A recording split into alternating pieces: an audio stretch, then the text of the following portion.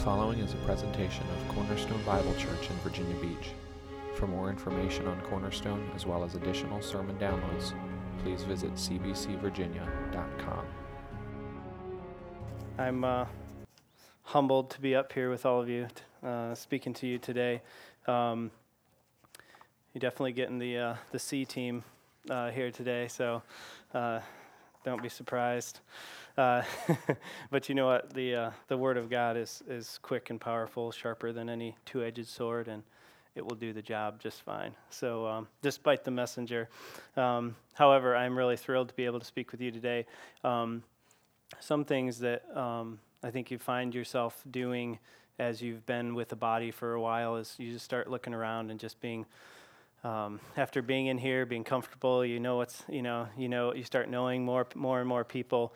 I find myself often slipping to the back and just looking at everyone, or when I'm singing, looking at everyone and just being just so excited about what God is doing in the hearts and lives of people. And I'm very thrilled just to see him work in a very clear and effective way, changing hearts and lives with the gospel of Jesus Christ. And so today I will be enjoying that as well as I look around and see your faces, just to see what God is doing in you. Bob read in John 14, and that's where we're going to be spending most of our time, probably all of our time this morning. I promised, I guess I didn't promise my wife, but I told her that I would keep things short and sweet, like me. This morning, so I'll see what I can do. Some people are given, the gift of preaching and teaching in such a way that they can captivate your attention.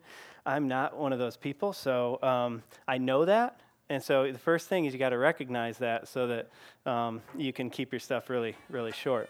But we're going to be in John 14 this morning. The book of John has been very intimate to me, I guess you could say, over these past few months and even year. I've ventured very few times out of the book of John. Up until recently, Jim and I have been going through Romans with Sean in our community group. But outside of that, I've pretty much hunkered down in John. Not saying that I mastered it in any regard, but it has been the theme of my heart over these past few months, and is really just kind of opened my eyes yet again to the truth of the gospel. And John, the beginning of John just kind of blows you away with John's description of the Word. He became flesh. He dwelt among us. He is life. And that life was the light of men. Those type of comments that he is making and affirming are kind of what we understand to be as these disciples and who they are, what they believe. But as we're learning, as we're going through Mark in our normal study, is that they weren't there at all until after Christ died, rose, and empowered them to believe. Up until this point, you have a group of people who just plain don't get it. And I think just as we saw in Mark, we're going to see here in John as well, John retelling the story from his perspective on who Jesus was, what he taught, and how people just plain didn't get it. Even his disciples who had been with him and had been in his teaching, sitting at his feet for 3 years of public ministry, still didn't even get it. And so we'll see how that all comes into play to where their belief is constantly challenged. Do I believe who Jesus says he is? Do I even know what he's talking about? And then the challenge of Jesus back to them, regardless of their unbelief, what is true about himself and how that makes all the difference. When I was in high school, my grandmother died of congestive heart failure. The night she died, I remember very clearly. I was in high school, so my memory was sharp, I think, at that point. But right before she passed away, she brought each of the grandkids got to come in and kind of say their goodbyes, and it was a very emotional time for us, going in, because she's a tremendous grandmother, really loved us, prayed for us, desired for us to come to know the truth of the gospel, and those fleeting moments of her life are very precious to me, but they're also, I remember them very well. And I think what we're going to see here in John is giving us very vivid details in this passage. We start right towards the end here, we have Jesus. You see in Mark the same kind of timing as when we've been studying Mark together. The timing is Jesus is now heading towards Jerusalem. We see that same thing in John 12. John 12. You start to see that transition as he's coming closer and closer to his death. And the events are crystal clear in the mind of the apostle as he's writing these things, giving very specific details, who said what, when, and all of these things, that you see him develop that and kind of tell the story of where they were at. So what I'd like us just to kind of take a look at the context before we get over to John 14 and just see what's going on and how is John painting the picture for us. Let's turn over to John chapter 12. As they approach these final hours of Jesus' life, they seem to have come to know that Jesus is the Christ, but they're still struggling understanding the mission of the Messiah. And so we see that throughout here. John 12 begins with a time frame of 6 days before the Passover. It says in John 12:1, 6 days before the Passover, Jesus therefore came to Bethany where Lazarus was, whom Jesus had raised from the dead. So they gave a dinner for him there. Martha served, and Lazarus was one of those reclining with him at the table. Mary therefore took a pound of expensive ointment made from pure nard and anointed the feet of Jesus and wiped his feet with her hair. The house was filled with the fragrance of perfume. But Judas Iscariot, one of his disciples, said, "Why is this ointment not sold for 300 denarii and given to the poor?" He said this not because he cared about the poor, but because he was a thief, having charge of the money bag he used to help himself to what was put in it. Jesus said, "Leave her alone, so that she might keep it for the day of my burial. For the poor you always have with you, but you do not always have me." Jesus begins starting to make these very clear, I would say more than allusions. He's making clear statements that he is headed to the cross. He is headed to his death, and it is coming. Don't hinder people from preparing me for this time. This is where we're going. And so we see him do that in chapter 12, verse 3, with Mary anointing him. We also see in verse 23, 12:23, it says, "And Jesus answered them, 'The hour has come for the Son of Man to be glorified. Truly, truly, I say unto you, unless a grain of wheat falls to the earth and dies, it remains alone. But if it dies, it bears much fruit. Whoever loves his life loses it, and whoever hates his life in this world will keep it for eternal life.'" So we see him making these clear statements as they're kind of working their way to this, John 14, where we're at the Last Supper. He's kind of working his way there. These disciples are hearing over and over that Jesus is talking about death. He's talking about coming up to his death.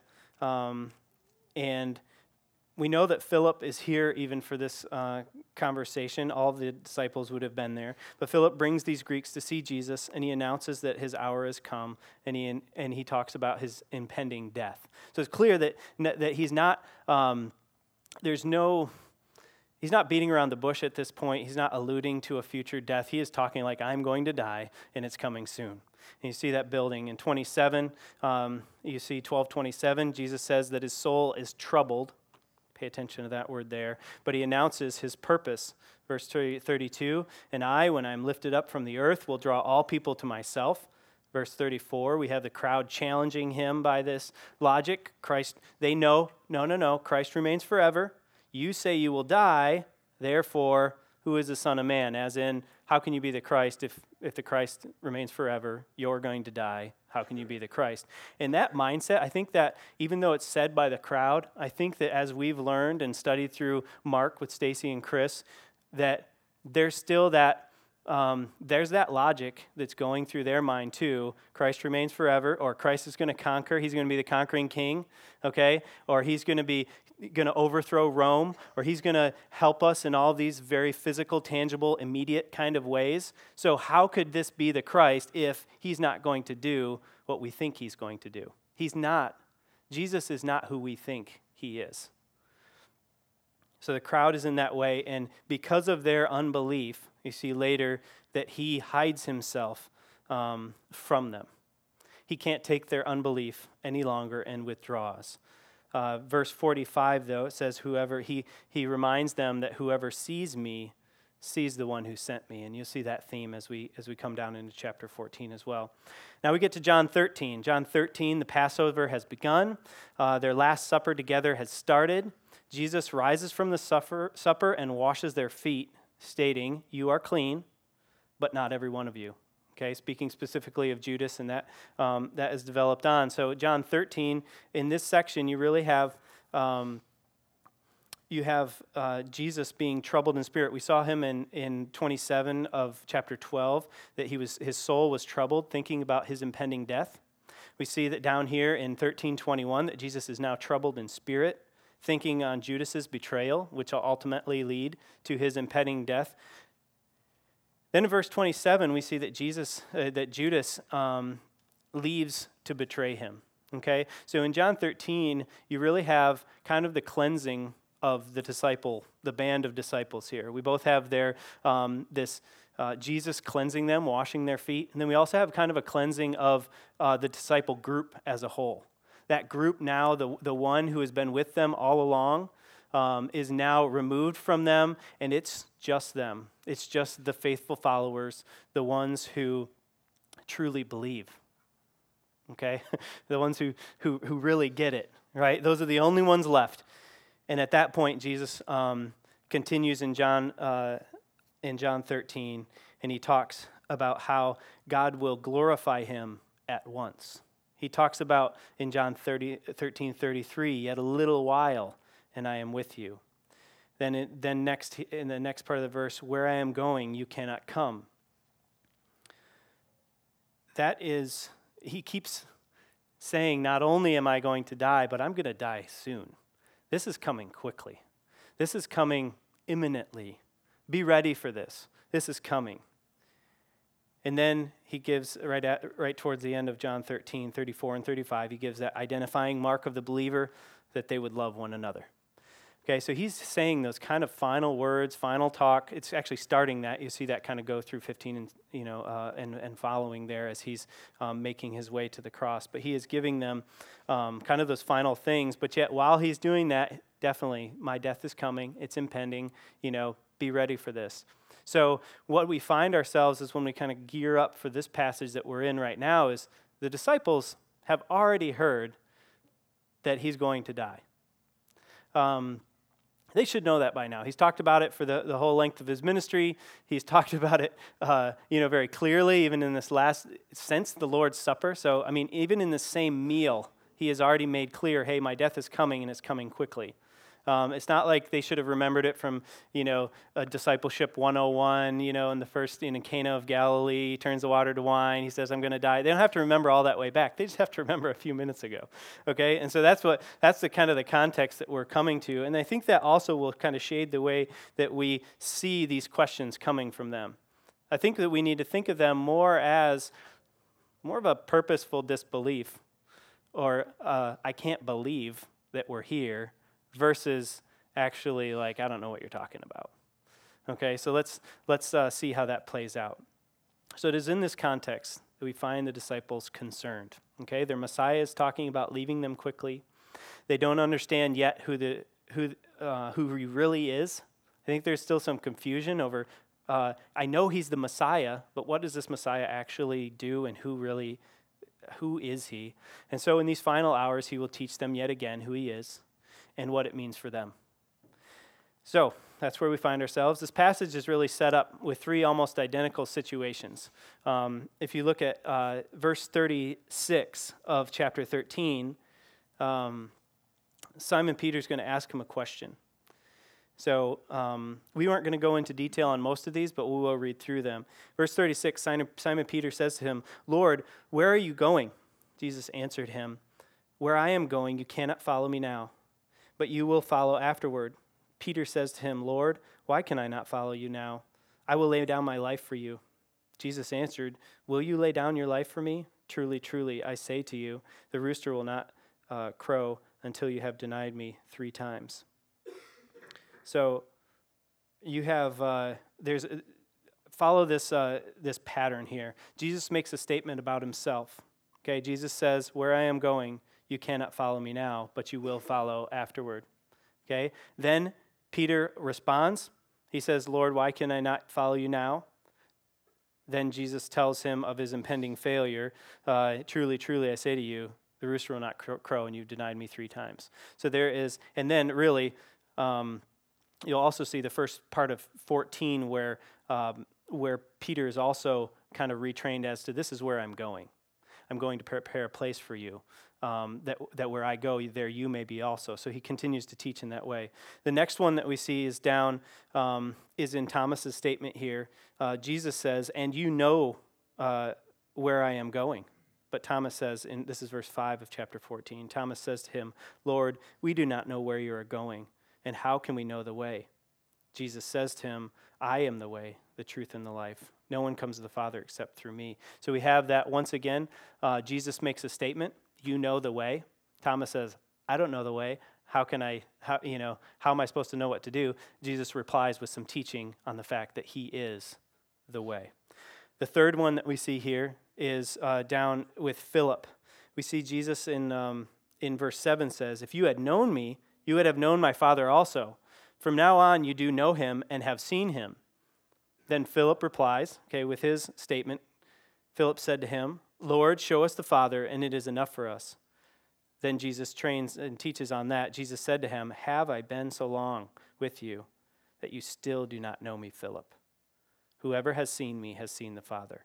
How can you say, show us the Father? Do you not believe that I am in the Father and the Father is in me? So here we have, just right quickly in a row, there's actually another one down further, but these 3 are definitely very similar, and they're all within proximity, so we're going to focus on those today. You see that their souls are in turmoil right now, okay? For the reasons listed before, their Savior is they're confused about, we've been following this guy, he says he's the Christ, and yet now he's going to die, and their minds are blown. They don't understand, how that can be. And yet Jesus continues to teach them very graciously. Even in Philip's, where I think when Philip says that, you see kind of Jesus is coming because he has just told him that I and the Father are one. And then he says, show us the Father. He's like, I'm showing you the Father. It's me. And so we see that in Philip's response there. That one, I really had almost wanted to shift down to that one because it's such a huge message for us. Just that we be satisfied with who Jesus is, who he says he is, and not who we think he should be. Okay? Keep that in mind. That'll also come into play as well. So we see first that Peter, then Thomas, then Philip all kind of fall into the same, routine of teaching. There is, they already know the truth. They know that he's going to die, and yet they're still not really coming to grips with it. You think, Peter, where are you going? He's going to die. He's already said it. And I think it's more of the fact that he doesn't want to believe what Jesus has already told him. He doesn't want to come to grips with the fact that his Savior, the Messiah, who he thinks should be conquering king, is going to be the suffering servant. Then, I think Thomas as well, and we'll get more into Thomas as we're going to go through that one a little bit slower here. But so we'll skip that one, go down to Philip. But Philip is really asking for the moon here. I don't know if he's really putting it out there, and I think because who gets to see the Father, right? I'll take an answer. Anybody? Who gets to see the Father? Nobody gets to see the Father, right? Moses got to see the shadow, the back of the Father, and Philip is asking he's like, hey, you know what? Just show us the Father. It'll be enough for us. Just that little thing, and we'll be fine. That's really but it's really like, hey, just let me. I just want to, talk to the creator of the universe. But what he doesn't realize is that he is. Jesus is the full expression of the Godhead bodily. He is the ultimate manifestation of who God is in human form. And so that's what he does not realize yet, is that Jesus is all that he needs. And I think that right smack dab in the center of all this confusion and doubt is this passage that we'll focus on today chapter 14, verses 1 through 7. I think that it is interesting, and I think it's more than interesting. It's John's purpose for putting it in here. But notice when John 14:1, when Jesus says, "Let not your hearts be troubled." That's coming from someone who is the most troubled at this point. We see it mentioned three different times here as he is he's troubled in soul, he's troubled in spirit, and yet now he is telling them, "Let not your hearts be troubled."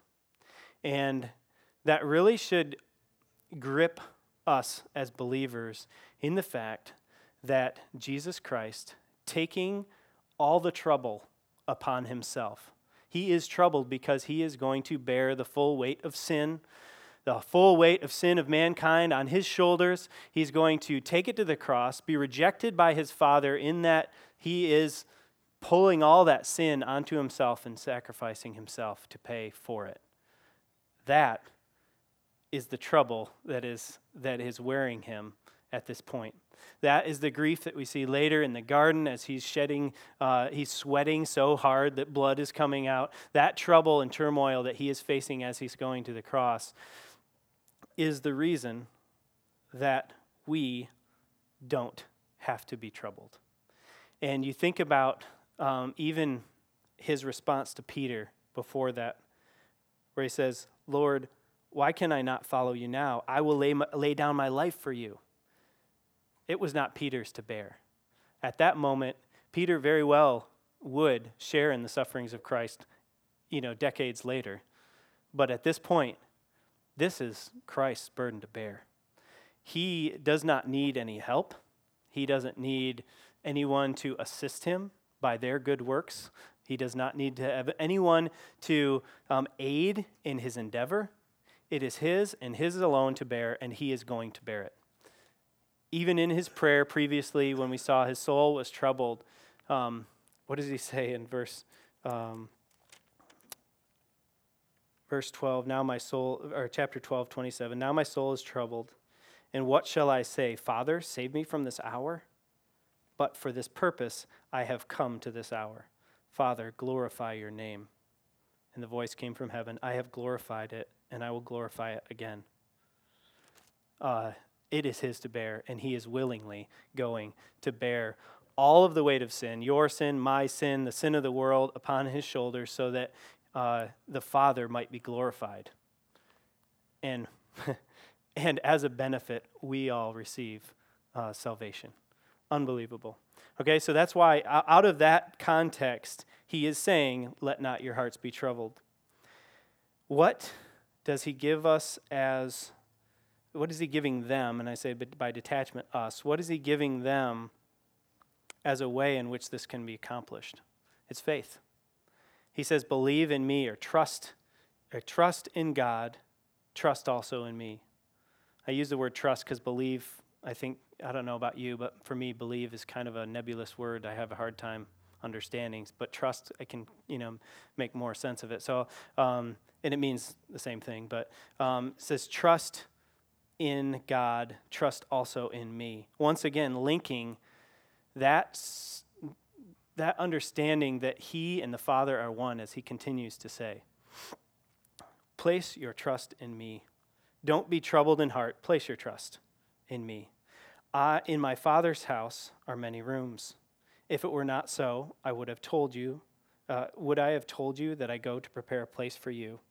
And if I go and prepare a place for you, I will come again and take you to myself, that where I am, there you may be also. This next section, I think, is really, it answers the question of Peter's, where are you going? Okay? And it also kind of is a segue into the fact that you know the way to where I am going, where he's going to address Thomas's concerns later on. This section in here, I think we really need to think of it as not so much, you don't need to think of it as the splendor of heaven. I think it's more important to think of the fact that there is room for those who trust in Christ. So as in my Father's house are many rooms. If it were not so, I would have told you I go to prepare a place for you. Think of the way the wording is, Think of the bridegroom. He claims his bride. He identifies his bride. Let's put it that way. And then he says, I'm going to go and prepare a home for us. And think Middle Eastern culture. Think of like he's going to go back home. He's going to take maybe his brother and family are living here. Dad and mom are here. He's going to, even if you see some of the Middle Eastern homes, they have like rebar sticking up out of the top of the roof. Why is that? Because somebody's going to build on top of that. Like they plan for it, and think of that as well as he's going to go back home. He's going to annex his parents' house, okay? And then he's going to get it all prepared, really serving his new wife. All right, then he's going to go back and take her to himself, that where he is, there she may be also. Very much it definitely has that feel of bride and bridegroom that you'll see John really hit hard as we're coming, to the bride and the bridegroom in Revelation. You see that marriage supper of the Lamb. All of those ideas, I think you can throw them in here really without any problem. I think that's what he is trying to describe in the language that he is using here. And so think of that. You are to believe in me that I will take care of your every need. The concerns that you have about the Messiah, the concerns that you have about your eternal state, the idea of heaven and eternity and all of that in this time period, and I think how much God chose to reveal was very limited. And I think what you'll see is these authors who really get it, and God gives them that revelation. They develop those ideas to where we get a better picture than ever before of what a believer has to look forward to in the future. But here, their concerns, they're worried about their connection with the Father. They're worried about their relationship with God. What happens if Jesus isn't who he says he is? All of these things. But yet, coming back to verse 1, let not your heart be troubled. Trust me. And then here's why I'm going to do these things. Giving them an insight into the future, insight to what he's going to be doing when he is away from them.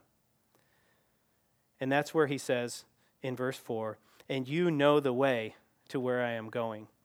And I really think the way that this is worded here, Jesus knows Thomas. He knows that Thomas is going to ask this question. He is very poignantly presenting an opportunity to teach, as all good teachers do. Notice I haven't done it this time, but as all good teachers do, they are going to both lead to where a student will ask a question, and then they're going to use that question to teach the entire class. And I think you see that in all these cases, but especially as Thomas is here. You know the way to where I am going. And Thomas says, Lord, we do not know where you are going. Now, it's kind of wild because what did he just say? Where is he going? He's going to prepare a place for them. All right? So I don't think that maybe not necessarily that he didn't either. So there's three options, right? One is he's a really bad listener. Okay? There's one that's really bad listener. Option two is that he doesn't believe, period, which I don't think is a good option. Okay? Option three is that he is just at a point of just can't come to grips with what he is hearing, that his Savior is now going to be gone. Okay? And so it's almost like, did you really say that? Did you really mean that? Did you really mean that you're actually going away? And if you are, he's still looking. You think Thomas in the scripture, he is looking for objective intellectual satisfaction. Okay? Think of him towards the end of the book where Jesus rises from the dead. What does he ask? He wasn't there when Jesus came the first time, so what does he ask? I won't believe until I stick my fingers in the palms of his hands, in the nail holes, and stick my hand in his side where the spear pierced him. He wants to see it with his eyes. He wants to experience it before he's going to believe. That's him. He is now, in the next verse, going to be challenged that I am the way. And you need to believe that. I am all that you need. It's an interesting discussion that Alex Williams isn't here today. He actually texted me and said he's sorry for not coming, but it's just funny. But he and I had this conversation a while back, and It was really about God, what God was doing in his life. And it was incredible just to see how God works in people, and he changes their desire. Not that the word of God doesn't make sense, not that it's not logically consistent, but the fact is we need to be willing to bow our knee in faith to what God is doing, regardless of our desire to make sense of it all. And, I think Thomas is coming to that point here where he just can't make sense of it all. He doesn't, I want a roadmap. I want a list of steps that can get me to where you're going. And Jesus will not give him that because it doesn't exist. That list of do's and don'ts is not Christianity. Christianity is a person, and that's who he's going to say right here, as we see in verse 6. Jesus said to him, I am the way and the truth and the life. No one comes to the Father except through me. You want a road map? It's just a picture of my face. You want a way to get to the Father? You want to see the Father, Philip? I am the way. And you see those other ones. I think just as he has said before in verse 4, you know the way. I think the first phrase there, I am the way, definitely has the power in this phrase. The other two, the truth and the life, they really just bolster that. They say, well, how can you be the way? Because you are the truth. You are the full expression of the Godhead bodily. You are Jesus, co-equal with the Father. You are the truth. You are the Word that John expounds on and as he reflects on these truths that he knows about Jesus, and he writes the book of John 1, the Word became flesh and dwelt among us. The very truth of God. Later on, full, the Word that's full of grace and truth. Okay, so he is that full expression of truth. And because he's the full expression of truth, and because he is the life, what was John 1:4? You can turn back there real quick. Let me read some of these. They're so powerful. John 1:4 says, in him was life, and the life was the light of men. He not just has life, he is life. The Word was life. That very creative power of life in Jesus himself at the point of creation and then coming as a man in the flesh. Verse 14, the Word became flesh and dwelt among us. We have seen his glory, glory as the Son from the Father, full of what? Grace and truth. He is the truth, he is the life, and because he is those, he is the way. And that's why in the second half of verse 6, it says, no one comes to the Father except through me. You and I live in a society where pluralism runs rampant. We live in a society where it is taboo to view that your understanding of spirituality is the only way. Jesus seems somewhat less concerned, okay, with this. The Word of God seems much less concerned with trying to make everyone happy, trying to, make everything rosy for people lost without God, people dying and spending eternity in hell. All right, the Word of God comes crystal clear, and Jesus himself comes crystal clear when he says, I am the way, because I am the truth and the life. No one comes to the Father. That's what these guys wanted. That is what they were looking for. They were looking for the way to God, the way to the Father, and really where every human being on the face of the earth has been given that image-bearing, innate need to be satisfied by God himself. They'll fill it with other things, pacify themselves with other things, but none of that will satisfy. Only Jesus will satisfy because he is the way, the truth, and the life. The deepest need of the heart of man is met by Christ alone, for he is the way and the truth and the life. going back to my conversation with Alex the other day, he asked me a question. He said, if you were to boil down the gospel to one word or one phrase, what would it be? And I had to think about it, but God has really pushed one theme of my heart, and that's that I would just trust him. It's something that we've tried to, and so I said trust. That was my one thing, one theme, trust. Because why would I say that?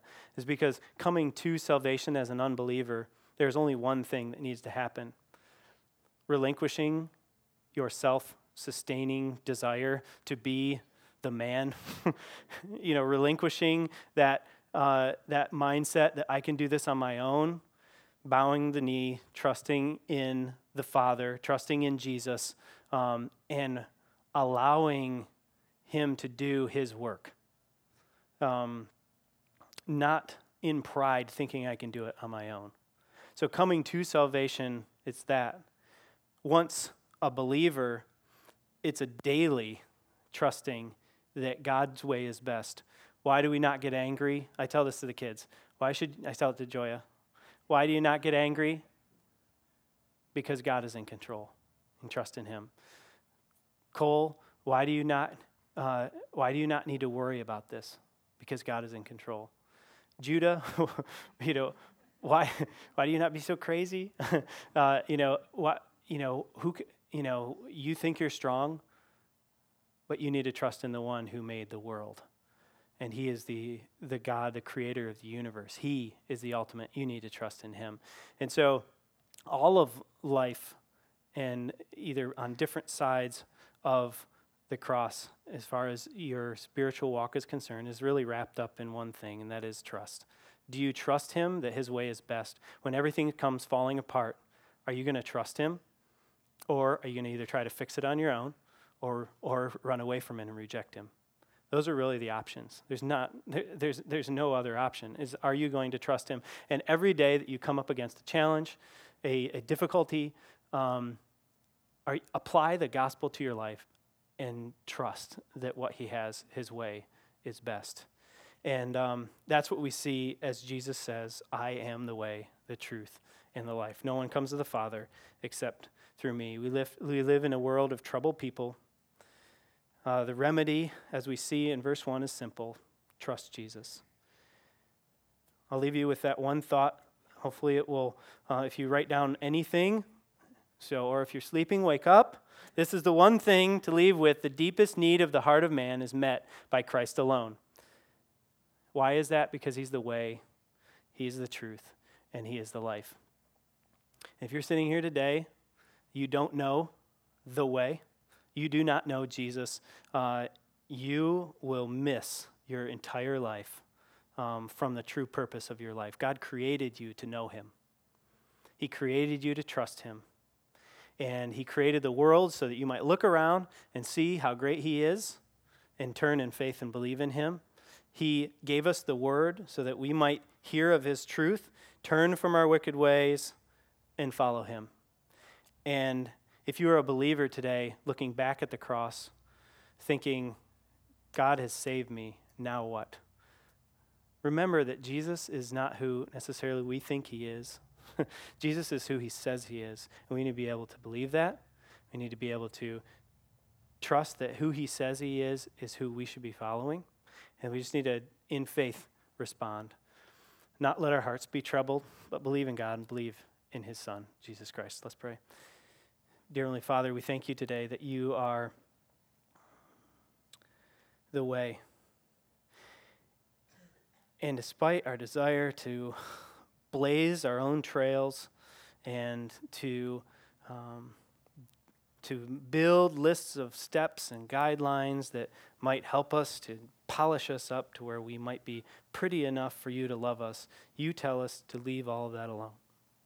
You tell us to believe in you, to trust in you, that we might have life, that we might know the truth, to relinquish our need for intellectual satisfaction, to relinquish our need for all the details to be laid out, and for you to fit within that little box that we've made.